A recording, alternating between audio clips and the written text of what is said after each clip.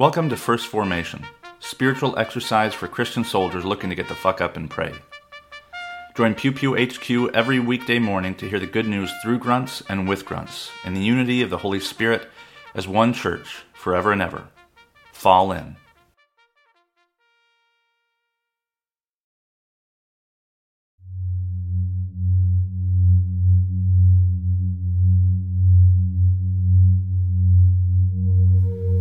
Psalm 28. To you, O Lord, I call, my rock, do not refuse to hear me. For if you are silent to me, I shall be like those who go down to the pit. Hear the voice of my supplication as I cry to you for help, as I lift up my hands toward your most holy sanctuary. Do not drag me away with the wicked, with those who are workers of evil, who speak peace with their neighbors while mischief is in their hearts. Repay them according to their work and according to the evil of their deeds. Repay them according to the work of their hands. Render them their due reward. Because they do not regard the works of the Lord, or the work of his hands, he will break them down and build them up no more. Blessed be the Lord, for she has heard the sound of my pleadings. The Lord is my strength and my shield. In her my heart trusts. So I am helped, and my heart exults, and with my song I give thanks to her. The Lord is the strength of her people. She is the saving refuge of her anointed. O save your people and bless your heritage. Be their shepherd and carry them forever. Zechariah chapter 11, verses 4 through 17. Thus said the Lord my God, be a shepherd of the flock doomed to slaughter. Those who buy them kill them and go unpunished. And those who sell them say, Blessed be the Lord, for I have become rich. And their own shepherds have no pity on them. For I will no longer have pity on the inhabitants of the Lord, of the earth, says the Lord. I will cause them, every one, to fall each into the hand of a neighbor, and each into the hand of the king, and they shall devastate the earth, and I will deliver no one from their hand. So, on behalf of the sheep merchants, I became the shepherd of the flock doomed to slaughter. I took 2 staffs, one I named Favor, the other I named Unity, and I tended the sheep. In 1 month I disposed of the 3 shepherds, for I had become impatient with them, and they also detested me. So I said, I will not be your shepherd. What is to die, let it die. What is to be destroyed, let it be destroyed. And let those that are left devour the flesh of one another. I took my staff, Favor, and broke it, annulling the covenant that I had made with the peoples. So it was annulled on that day, and the sheep merchants who were watching me knew that it was the word of the Lord. I then said to them, If it seems right to you, give me my wages, but if not, keep them. So they weighed out as many as my wages, 30 shekels of silver. Then the Lord said to me, Throw it into the treasury, this lordly price at which I was valued by them. So I took the 30 shekels of silver and threw them into the treasury in the house of the Lord. Then I broke my staff Unity, annulling the family ties between Judah and Israel. Then the Lord said to me, Take once more the implements of a worthless shepherd. For I am now raising up in the land a shepherd who does not care for the perishing, or seek the wandering, or heal the maimed, or nourish the healthy, but devours the flesh of the fat ones, tearing off even their hoofs. O my worthless shepherd, who deserts the flock? May the sword strike his arm and his right eye. Let his arm be completely withered, his right eye utterly blinded. Revelation chapter 19, verses 1 through 9. After this I heard what seemed to be a loud voice of a great multitude in heaven, saying, Hallelujah! Salvation and glory and power to our God, for his judgments are true and just. He has judged the great whore who corrupted the earth with her fornication, and he has avenged on her the blood of his servants. Once more they said, Hallelujah! The smoke goes up from her forever and ever. And the 24 elders and the 4 living creatures fell down and worshipped God who is seated on the throne, saying, Amen. Hallelujah. And from the throne came a voice saying, Praise our God, all you his servants, and all who fear him, small and great. Then I heard what seemed to be the voice of a great multitude, like the sound of many waters, and like the sound of mighty thunder peals, crying out, Hallelujah! For the Lord our God, the Almighty, reigns. Let us rejoice and exult and give him glory. For the marriage of the Lamb has come, and his bride has made herself ready. To her it has been granted to be clothed with fine linen, bright and pure. For the fine linen is the righteous deed of the saints. And the angel said to me, Write this, Blessed are those who are invited to the marriage supper of the Lamb. And he said to me, These are the true words of God.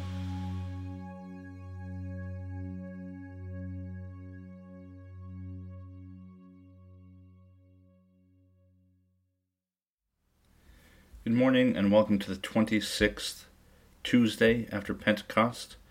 This is Brother Logan Isaac broadcasting from North Yarmouth, Maine. This morning's readings come to us from Psalm 28, Zechariah 11, and Revelation 19.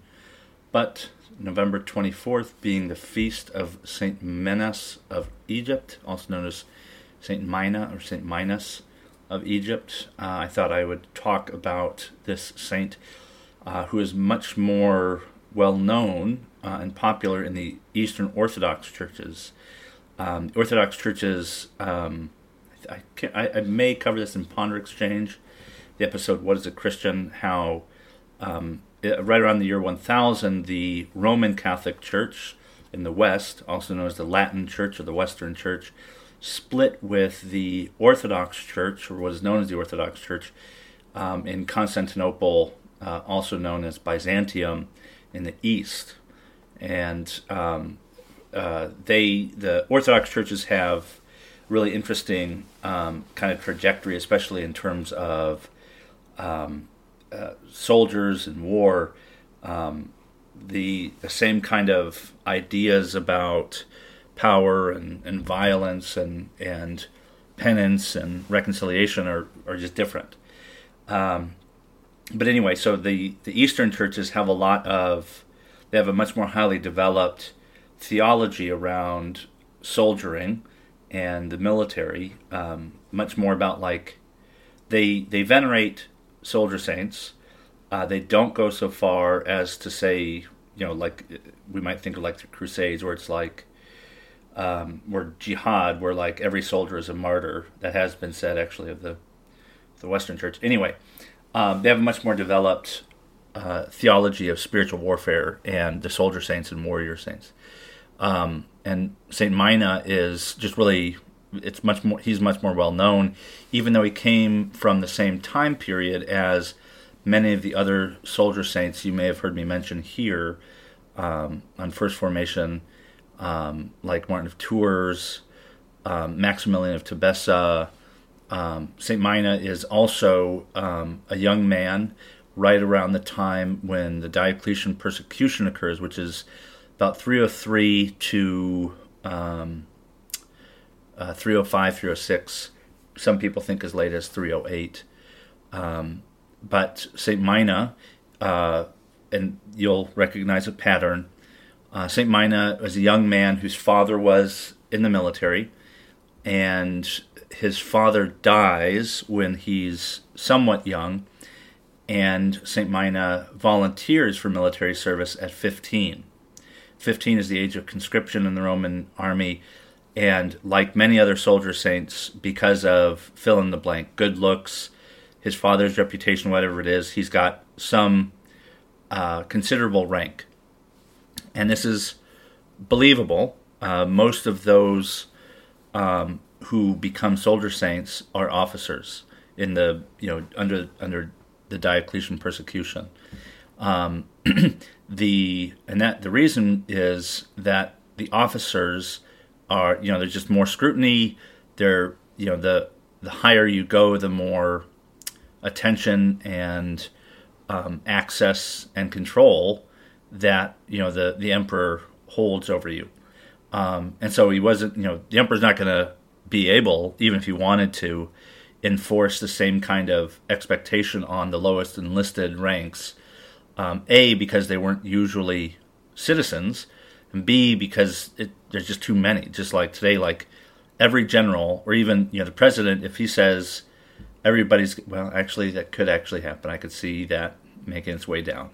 But the American army is much more organized than the Roman army. Anyway, so Saint Mina, like many others, he's an officer. He's some kind of high-ranking soldier.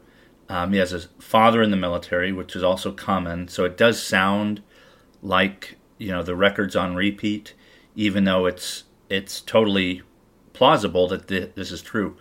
So Saint Minas, his father dies shortly before he becomes 15. He enlists, or he joins the military, the Roman military, and he's appointed to Phrygia or Algeria, somewhere in Egypt. In fact, he's born probably near Memphis in Egypt. And there's a lot, there's other northern African saints like Maximilian, the legend of Maurice of Thebes. So these northern African conscripts see a lot of this enforcement of this persecution against Christians. And it's unclear to me with St. Mina, or Minas, I'm just going to say Mina, with St. Mina, when or why he left. David Wood has a bunch of military martyrs, including St. Mina, but I wasn't able to really tell if he got out because he objected to either idolatry or violence, or if he had something like a leave of absence or something, because he leaves the army after 3 years when he's 18, deciding to devote his whole life to Christ, and becomes either a hermit or a monk. I think he's a hermit, so he's following the school of Antony rather than Pachomius. Anyway, he has this vision where this voice tells him, you're going to receive 3 crowns, using the idea, the language of Revelation and crowns and martyrdom. He's going to receive 3 crowns, one for his ascetic life, living off of nothing and self-denial, one for celibacy, for not having sex, and another for his martyrdom. And this is where it gets just not entirely clear. After this vision, he is celibate and he has been ascetic for some amount of time.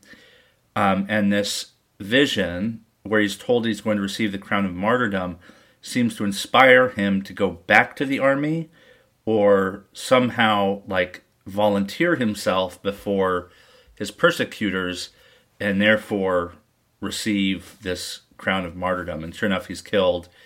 And the legends state that he's burned, but his body doesn't suffer any damage for 3 days, and his body is recovered, and then is found by none other than Constantine I, Constantine the Great, and a church is built, and he becomes a really popular saint after that. An even more confusing part, his vita, his passion, is the biography that we have that exists. They exist in a ton of different languages, ranging in time periods from as early as the 6th century to as late as about the year 1000. So there's a lot of evidence that he exists. He's probably an historical, he probably really did exist. It wasn't just like Maurice of Thebes, where it was so much of it was probably a fiction meant for something else. We can be reasonably sure he exists, but somewhere along the way, I don't know if it was his name or one of the legends attributed to him after his death. And that's one thing that sets St. Mina apart, is that after he dies, a lot of miracles and healings are attributed to him, giving him kind of this nickname of the wonder worker. But it didn't happen while he was alive. It happened largely after he had died, and people would pray to Mina to help heal them. But somehow his name or something gets confused or conflated with Saint Christopher. And one of the legends has Saint Mina carrying Christ. I don't know if it's across a river or wherever. But Saint Christopher, it's a Christ child. With Christopher, he encounters this child on one side of the river. He understands that he's expected to carry this Christ or this child across the river, but the child is incredibly heavy, and he gets heavier and heavier the more he goes through the river. With Mina, I don't think it was a child. I think it was just he's carrying Christ.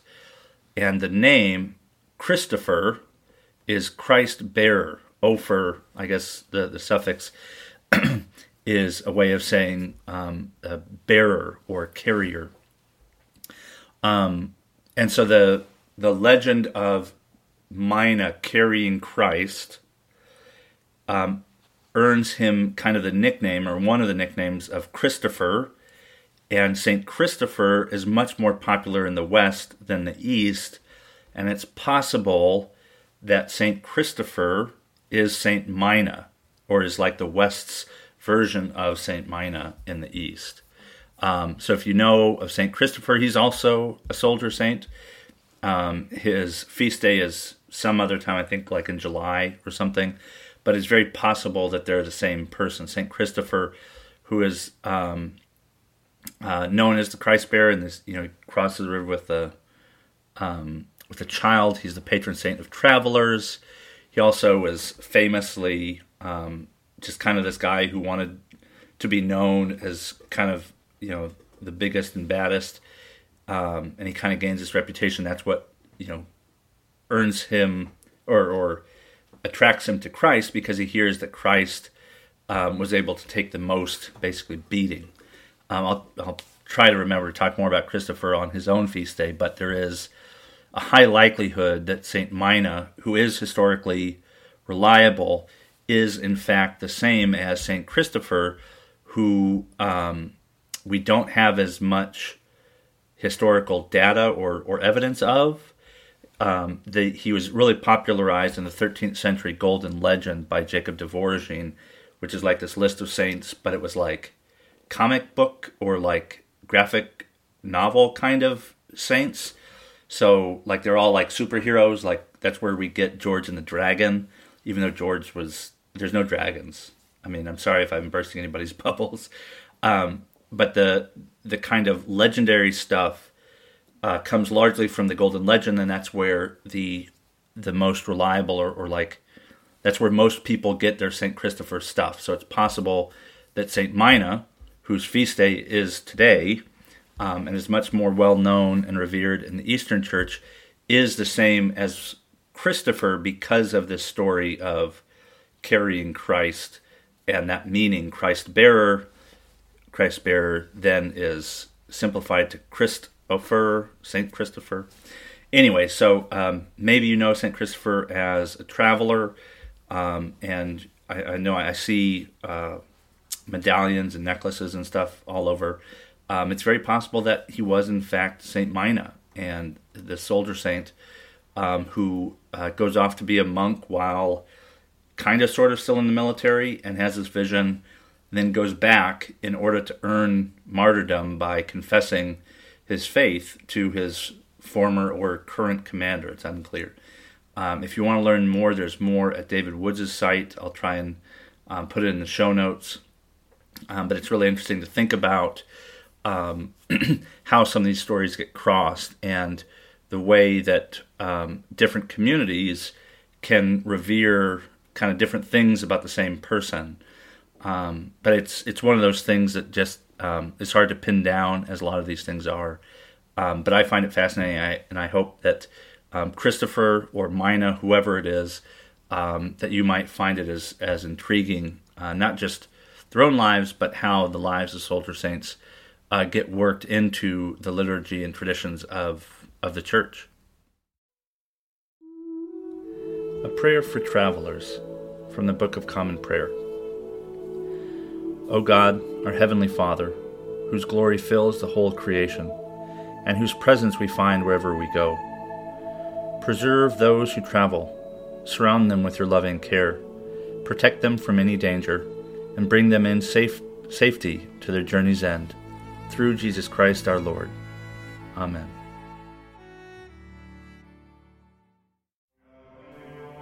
Thank you for falling in to First Formation, where Pew Pew HQ shares morning prayers for the humble, hardy folk caught in the crosshairs of God and country.